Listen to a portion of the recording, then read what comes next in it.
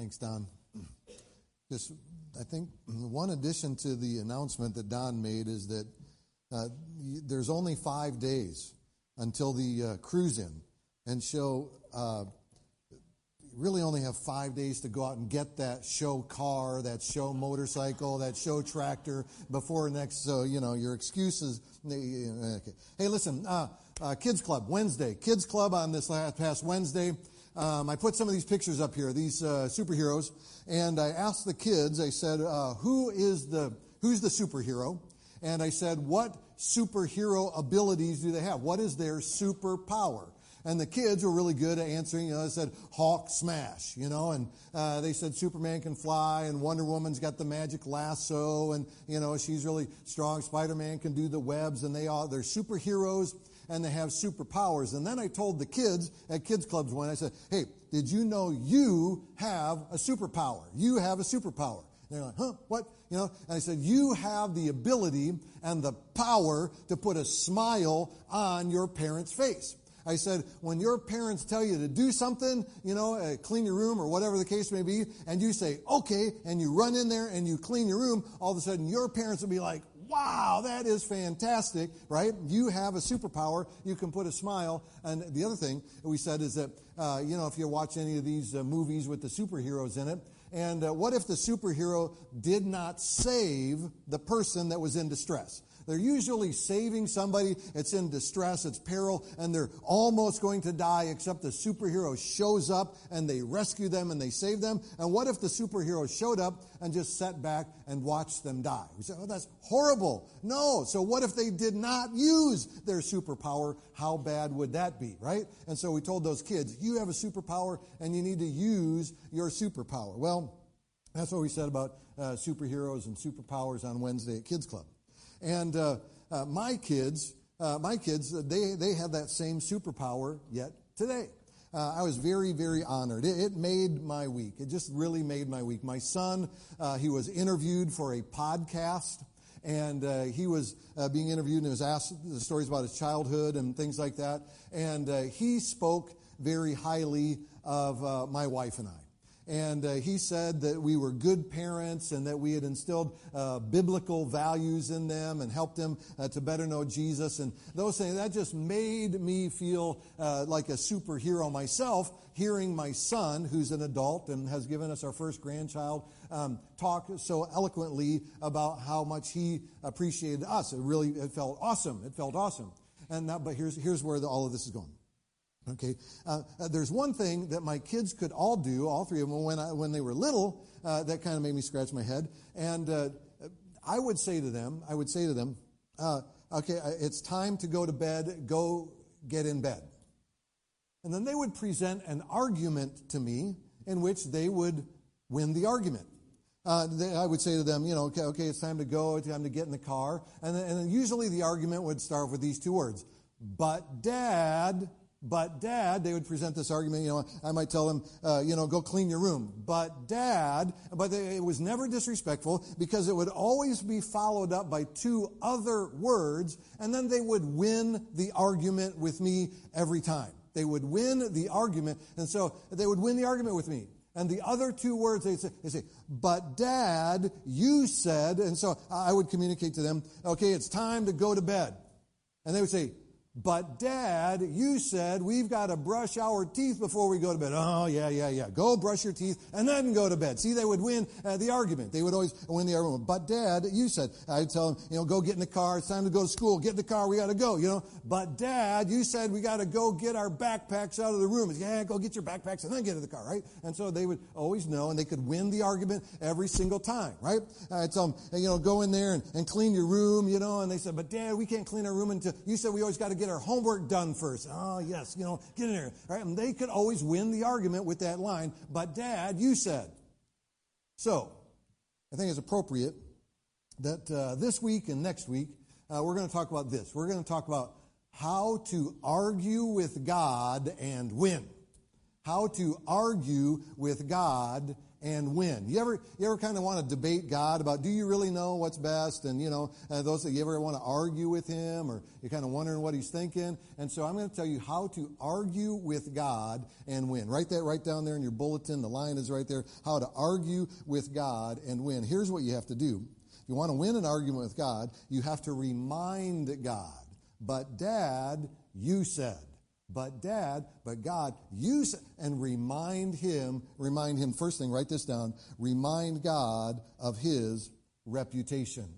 Remind God of his reputation. How's that work? Well, we see that play out. One of my favorite stories in the whole Bible, book of 1 Kings, chapter 18, is this story of Elijah and the 450 prophets of Baal, or it's Elijah versus the evil woman Jezebel. Maybe you remember that story. And the story goes like this. The story is that God goes and says, Elijah, I see what's going on down there. My entire nation has been turned over to you. You guys are reading ahead of me, I'm sure. That's what's going on there. So back that off there, Lord.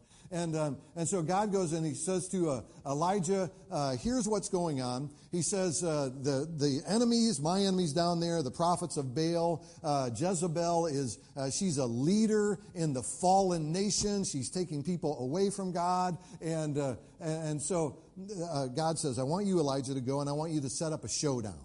And so I want you to go tell Jezebel. I want you to go tell the king. I says, I want you to go, and I want you to go out to all those people. Baal was a false prophet. Baal was a fertility god. It was a man-made god. Some people made him up. But all the people were worshiping him. And there were these 450 prophets that they would, the political leaders would go to the religious leaders in order to get counsel. And God says, Elijah, here's what I want you to do. I want you to go out and I want you to build 2 altars. Just get some rocks, stack them up. We're going to make a sacrifice. We're going to sacrifice some animals on them. And we're going to make 2 altars. And then whichever God will light the altars on fire, that will be the real God.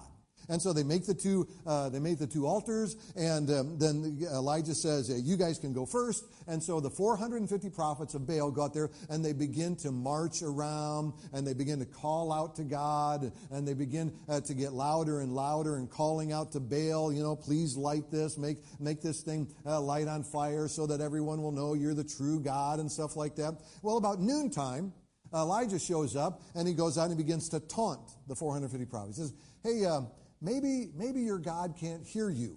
And so maybe you should yell just a little bit louder. Yell a little bit louder. You can read about all of this in the book of 1 Kings, chapter 18. Yell louder. Maybe you're not. Okay. So they begin to yell louder and louder and louder. The Bible says that they even began to cut themselves and to bleed on the altar. They were making a literal blood sacrifice of themselves onto the altar. Literally, this is in the Hebrew, in the original language, when you read the story, true part of this. And then a little bit later on in the day, Elijah shows up again. He begins to taunt them. He says, maybe your God can't hear you. Maybe he's too busy doing something else. And literally, in the Hebrew, he's communicated to him, maybe your God's in the bathroom. Maybe he's sitting down and there the door's closed and he can't hear anything. That's literally what he says. He says maybe he's in there taking care of business in that way and he has no idea what's going on. And so they begin to yell all the louder and all the louder and all the louder. Well, then later on in the day, Elijah goes out about 3 o'clock in the afternoon. He shows up at the thing and they've been crying all day and the thing never lights on fire. And Elijah says, okay, and they literally have to rebuild the altar that they made 2. They have to rebuild because there's so many prophets around it. This thing is all collapsed. He says, okay, we'll rebuild this thing. So he takes 12 stones and he puts this thing. And then he says to the 450 prophets, okay, will you guys do me a favor? Will you guys go get some 55-gallon drums of water? Big drums of water. And I want you to begin to pour the water all over the altar. And it's just saturated. He says, hey, go ahead and dig a ditch around that altar and fill that ditch up, and all of the water goes on. It's just absolutely saturated. Absolutely saturated. And then he says, well, okay, I guess time for me to say my prayer now. Since you guys had your turn, I get to say my prayer. Listen to this. Book of 1 Kings, chapter 18, verse 36, it says, at that time of sacrifice, the prophet Elijah stepped forward and prayed. Now remember, we're going to remind God of his reputation. His reputation. Elijah steps forward and he says, O Lord, God of Abraham, Isaac, and Israel. Let it be known today that who are you? Who exactly are you, God? That you are God of Israel and that I am your servant. That's not me, it's about you, and have done all these things at your command. Answer me, O Lord, answer me, so that these people will know that you, O Lord, our God, you are the one, you are God. Maybe you remember the way the story ends. All of a sudden fire shoots down from heaven and it incinerates all of the sacrifice. It incinerates all of the stones. Literally, when you read the story, it says that tongues of fire began to literally just lap up the water that was all over the thing, and the whole thing, nothing left but a smoking hole in the ground. It is all absolutely gone. After Elijah reminds God, you are God, there is no other God, and he goes to him and he says, this is who God is. You remind God of his reputation. He reminds them who God really is, and he wins. He wins because God said that he would. Maybe you remember in the book of Numbers, the nation of Israel. God has told them. Remember God led the nation of Israel. They were enslaved in Egypt, and he led them through the Red Sea. Remember all the plagues that took place before that? And so God is showing that I'm God and I got this. And through the Red Sea, I'm God and I got this. Takes them out into the wilderness, and he feeds them, and he provides water for them. I'm God and I've got this. But then it's time for them to go into the promised land, and all of a sudden they're like, I don't know if we can do it. I don't know if God is able and capable. Is he strong enough to do that? Can he actually go and do that? And so we find that God says, I'm so tired of these people and essentially their disbelief and their lack of faith and their lack of trust. And he says, I'm going to destroy all of them. I'm going to wipe them off. I'm going to rid the face of the earth of these miserable Israelites who are my people. But then Moses, what does Moses do? Moses goes before God and he reminds God that his reputation is at stake. In the book of Numbers, chapter 14, it says, if you put these people to death, here's Moses saying to God, after God just told him, I'm going to wipe them all out. He says, if you put these people to death, all at one time, the nations who have heard this report about you will say, the Lord was not able to bring these people into the land he promised them on oath. Moses reminded God, it's your reputation at stake. You're God, you're big, you can do that. You're God, you're able to do that, but your reputation is at stake. And then I love Numbers chapter 14, verse 20. The Lord replied, I have forgiven them as you asked. He simply reminded him of their reputation. Listen, we need to remind God of his reputation. He is a good God, and he is a loving God. Our church holds up truth in this community. Our church holds up truth. We believe that there is only one God, and he has a son, and his son is Jesus Christ. We believe that the Bible is truth for all people, and that everyone that lives according to the way that God tells us to in Scripture is the right way to live, and that Jesus Christ is the way that we gain access into heaven by receiving the forgiveness that Jesus took care of on behalf of our sin when he went to the cross. And we hold up that truth, and we need to let God know. We believe that you are God. We believe that your truth is true, and that you are real, and that you're the real deal, and we don't want your name to be, we don't want the people in the community to think that your truth isn't real. We don't want your church to wither because people might think that you are not all-powerful and that your way to do life is not better than the alternative way to do life. We want to remind God that his reputation is at stake. We need to be a people that pray to God and say, give us a victory, give us a harvest, let people know who you are, God.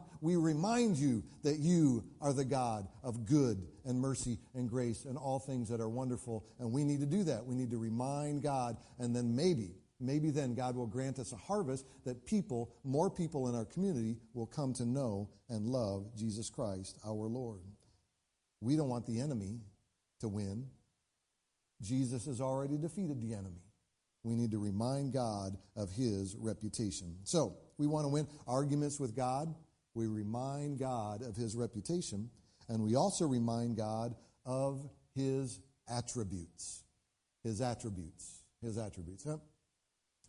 Has anyone ever reminded you of your attributes? Have you ever reminded anyone else of their attributes? You know, has your spouse ever said to you, boy, you really look good today.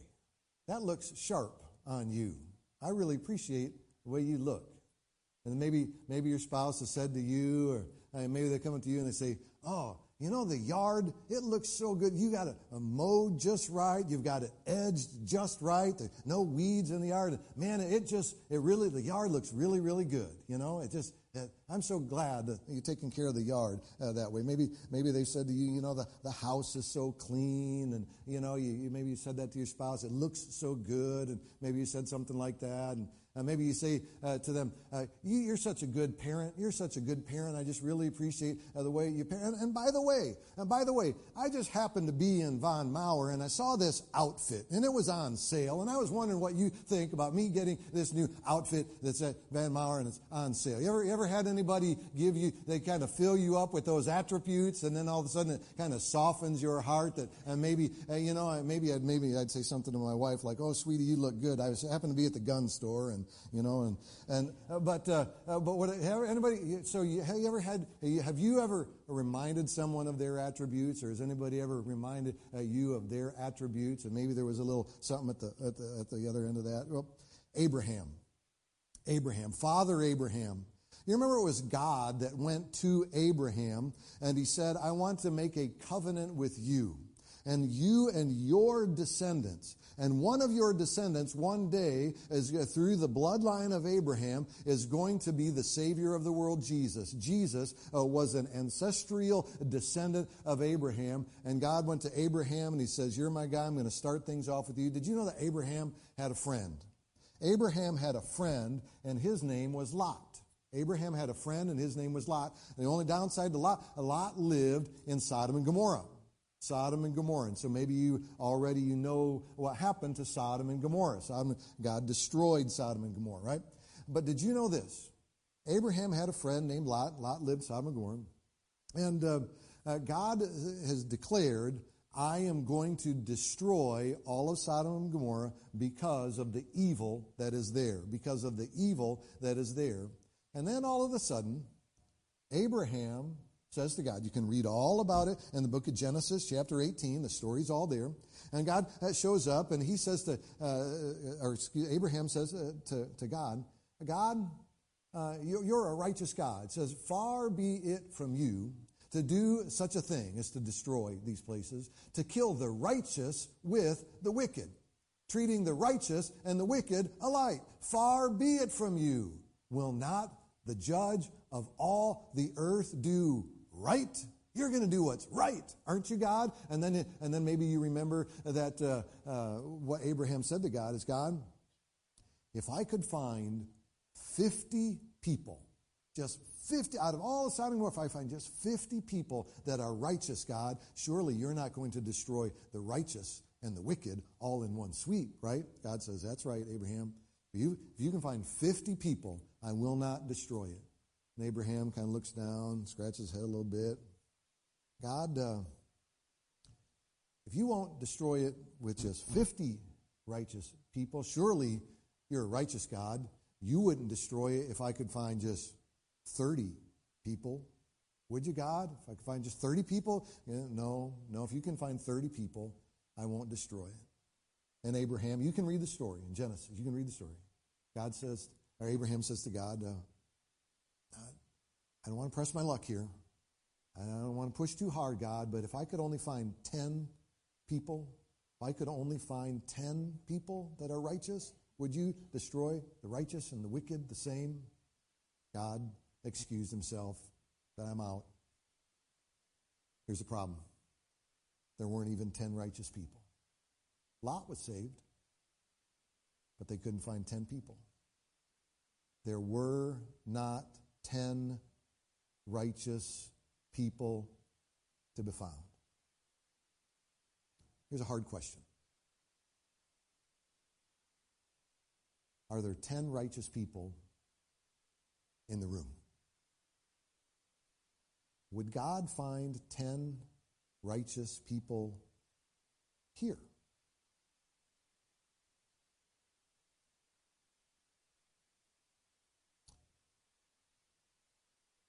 What are the attributes of God?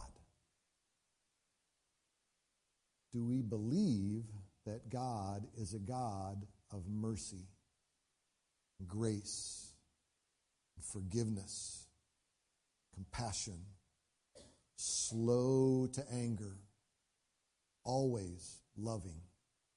That's who God is. And we get to go before God and we get to say, God, I know who you are. You're love. You sent your Son. You're forgiving. You're merciful. You're slow to anger. You have, in fact, already paid the price for my sins. You are a God of help. I ask you to help me as I move forward in this life, that I would be the one that you call me to be. And you remind God of his attributes. You want to know how to argue with God and win? You remind God of his reputation. You remind God of his attributes. And then do this. Remind God to continue the work of his Son. To continue the work of his Son. You know, Genesis chapter 1, verse 1 tells us that in the beginning God created. Everything that is here, everything that exists, God created it. He made it.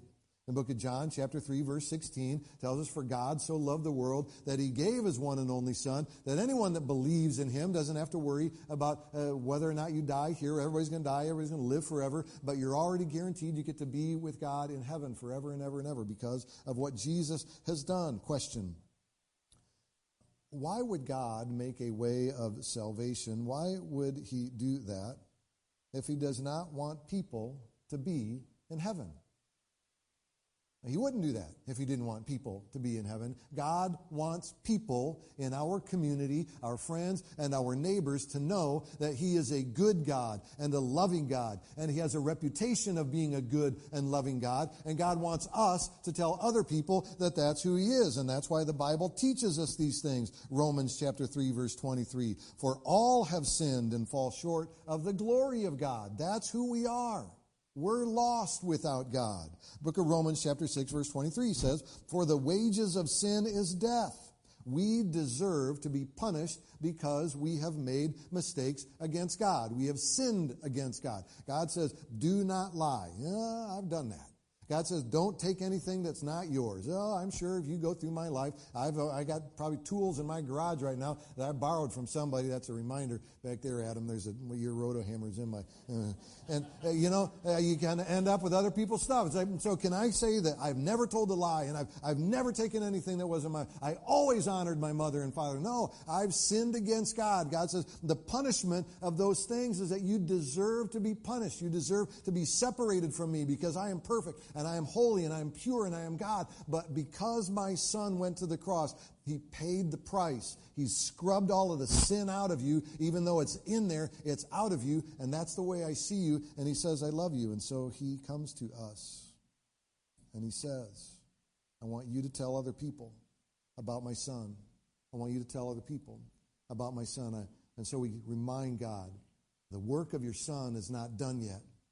So help me to do that. Here's one of the things I learned. When my kids were really little, as their dad, they could say to me before they were going to climb into bed, they said, Dad, I want a drink of water. And then I would be the superhero that I am, and I would make my way all the way to the kitchen, and I would get them a little cup of water and a sippy cup, and I would take that to them because they're my kids, and I love them, right? Then they get a little bit older. My kids might not say to me, can I have a drink of water anymore? But they might say, Dad, can I have some gas money? You know, yeah, I get it. And so you kind of pull out and you give them a little bit of gas money because you love your kids and you want to help them.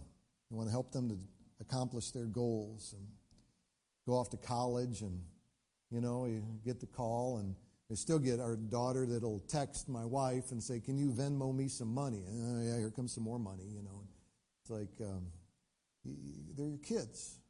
You love them. You look after them. Want to take care of them. I was so pleased and honored just yesterday. I got to spend time with my son and his wife and our grandson. And just yesterday, my son is getting ready to, by the end of the month, he's hoping to dig a hole and start the foundation. He's going to kind of general contract the building of his own house. And he said, Dad, I think I'm going to finish the basement myself. And he says, I'm hoping that you're going to be able to come over and, I'll trim it out. We'll do the trim work in the basement. And he asked me if I would come. And absolutely, it's my son. He asked me, and I can't wait to go over and help him on that project. And I'm just Steve. I'm not God. Jesus tells a story about what happens when you ask God. What happens when you ask God for help. It's interesting. We read about it in the book of Luke, chapter 18, verses 1 through 8. Then Jesus told his disciples a parable to show them that they should always pray and not give up. He said, in a certain town there was a judge who neither feared God nor cared about men. And there was a widow in the town who kept coming to him with a plea, grant me justice against my adversary. For some time he refused, but finally he said to himself, even though I don't fear God or care about men, yet because this widow keeps bothering me, I will see that she gets justice so that she won't eventually wear me out with her coming. And the Lord said, listen to what the unjust judge says. And will not God is always just. He is not the unjust judge. The unjust judge didn't care about man, didn't care about God. Well, clearly, God is the most righteous, most just. And will not God bring about justice for his chosen ones who cry out to him day and night? Will he keep putting them off? I tell you, he will see that they get justice, and quickly. If an unjust judge, if a dad named Steve knows how to give a good gift to his child when he asks, how much more will a good God that is full of grace and mercy come alongside us when we ask him to help us advance the kingdom of God? How to argue with God and win? Go to God and just remind him of his reputation. You are a good and loving and awesome God. Remind him of his attributes, that he is filled with grace and forgiveness and love and kindness. And remind God that we want to help him to continue the work of his Son, that all mankind would know that there is a Savior, and we have been found and invited into the kingdom of God.